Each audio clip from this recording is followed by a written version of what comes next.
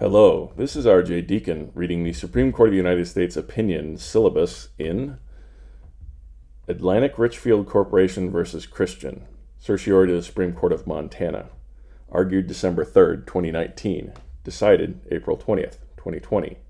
As an aside, before I start reading, I'd like to note between 2012 and 2015, I actually brought a significant amount of heavy equipment for my friends at Adviracon, Missoula, down to this cleanup site. The Comprehensive Environmental Response Compensation and Liability Act, 42 U.S.C. Section 9601, also known as the Superfund statute, promotes the timely cleanup of hazardous waste sites and ensures that the cost of such cleanup efforts are borne by those responsible for the contamination. It's CTS Corporation versus Waldberger. The Act directs the Environmental Protection Agency to compile and annually revise a prioritized list of contaminated sites for cleanup, known as Superfund sites, and makes responsible parties liable for the cost of the cleanup. Before a cleanup plan is selected, a remedial investigation and a feasibility study is conducted to assess the contamination and evaluate the cleanup options. Once that study begins, Section 122E6 of the Act provides no potentially responsible party may undertake any remedial action at the site without EPA approval.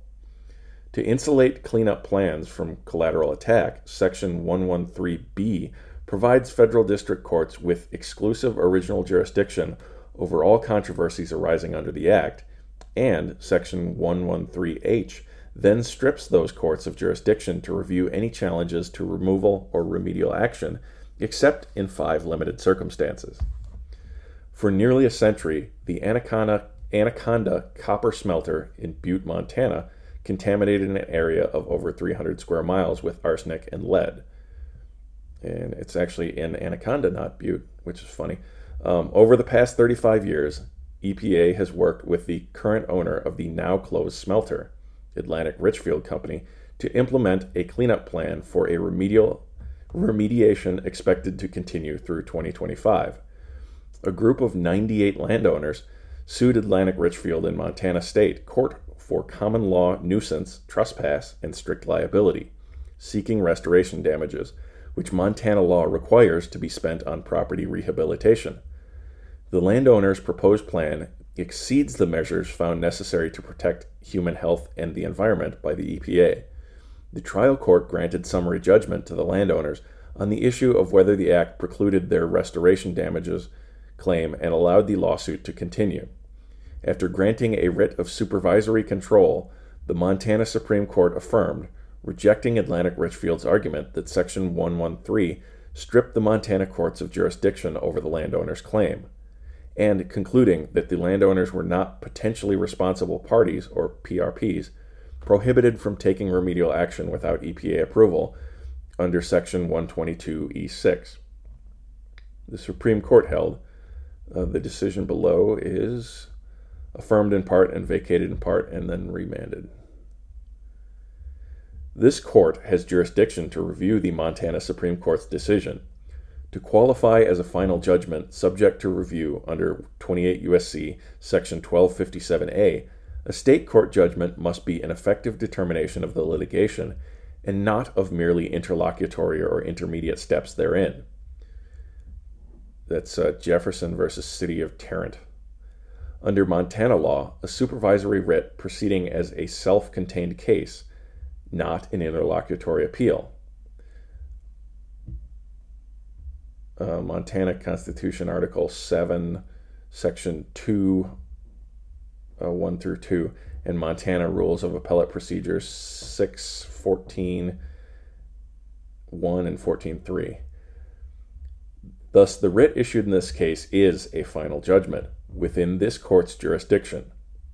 That's Fisher versus District Court of 16th Judicial District of Montana. The Act does not strip the Montana courts of jurisdiction over this lawsuit. Section 113B of the Act provides that the United States District Courts shall have exclusive original jurisdiction over all controversies arising under this chapter. So state courts lack jurisdiction over such actions. The use of arising under in Section 113B echoes Congress's more familiar use of that phrase in granting federal courts jurisdiction over all civil actions arising under the Constitution, laws, or treaties of the United States. It's 28 U.S.C. Section 1331. In the mine run of cases, a suit arises under the law that creates the cause of action.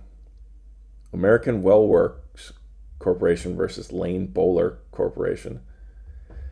The landowner's common law nuisance, trespass, and strict liability claims arise under Montana law and not under the Act. Atlantic Richfield mistakenly argues that Section 113H, which states that no federal court shall have jurisdiction under federal law to review any challenges to removal or remedial action selected under the Act, implicitly broadens the scope of actions precluded from state court jurisdiction under Section 113B, but Section 113H speaks of federal courts, not state courts. There is no textual basis for Atlantic Richfield's argument that Congress precluded state courts from hearing a category of cases in Section 113B by stripping federal courts of jurisdiction over those cases in Section 113H. Often the simplest explanation is the best.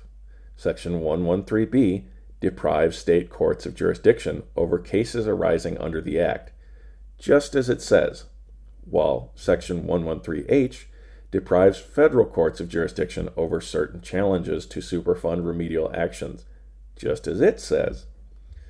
The Montana Supreme Court erred by holding that the landowners were not potentially responsible parties under the Act and thus did not need EPA approval to take remedial actions. To determine who is a potentially responsible party, the court looks to the list of covered persons. In Section 107, the Act's liability section, which includes any owner or of a facility. Facility in this term is defined to include any site or area where hazardous substance has been deposited, stored, deposited of, or placed, or otherwise come to be located. 42 U.S.C. Section 9601 9b. Because arsenic and lead are hazardous substances that have come to be located on the landowner's properties, the landowners are potentially responsible parties. The landowners argue they are no longer potentially responsible parties because the Act's 6-year limitation period for recovery of remedial costs has run, and thus they could not be held liable in a hypothetical lawsuit. But even innocent landowners whose land has been contaminated by another, and who are thus shielded from liability by Section 107b3's so-called innocent landowner or third-party defense, may fall within the broad definitions of PRPs in Sections 107A1 and 4, or it looks like Sections 107A1 through 4.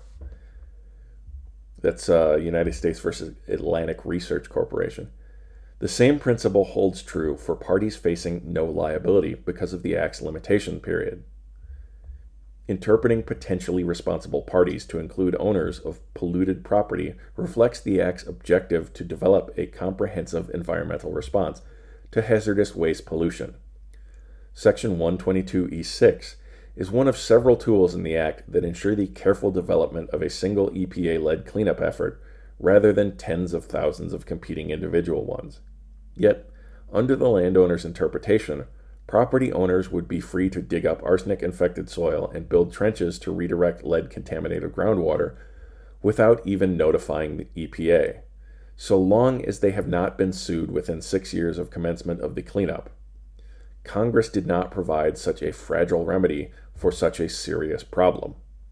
The landowners alternatively argue that they are not potentially responsible parties because they did not receive the notice of settlement negotiations required by Section 122E1. EPA has a policy of not suing innocent homeowners for pollution they did not cause, so it did not include the landowners in settlement negotiations. But EPA's non-enforcement policy does not alter the landowner's status as potentially responsible parties. Section 107A unambiguously defines potentially responsible parties, and the EPA does not have authority to alter that definition. The landowners also argue that Section 122E6 cannot carry the weight ascribed to it because it is located in the section on settlement negotiations. Settlements, however, are the heart of the Superfund statute.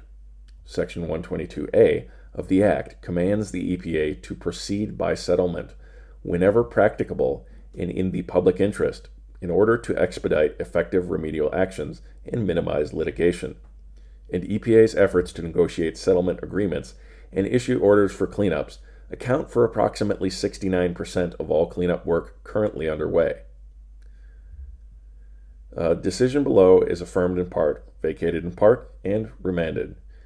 Chief Justice Roberts delivered the opinion of the court, Parts 1 and 2A of which were unanimous, Part 2B of which was joined by Justices Thomas, Ginsburg, Breyer, Sotomayor, Kagan, Gorsuch, and Kavanaugh, and Part 3 of which was joined by Justices Ginsburg, Breyer, Alito, Sotomayor, Kagan, Kavanaugh, and Kavanaugh. Justice Alito filed an opinion concurring in part and dissenting in part. Justice Gorsuch filed an opinion concurring in part and dissenting in part, in which Justice Thomas joined. Thank you for listening. If you'd like to get a hold of the podcast, we can be reached at roadsscholar80@gmail.com. That's ROADS, like the truck and roads, and 80, or on Twitter at Court Syllabus.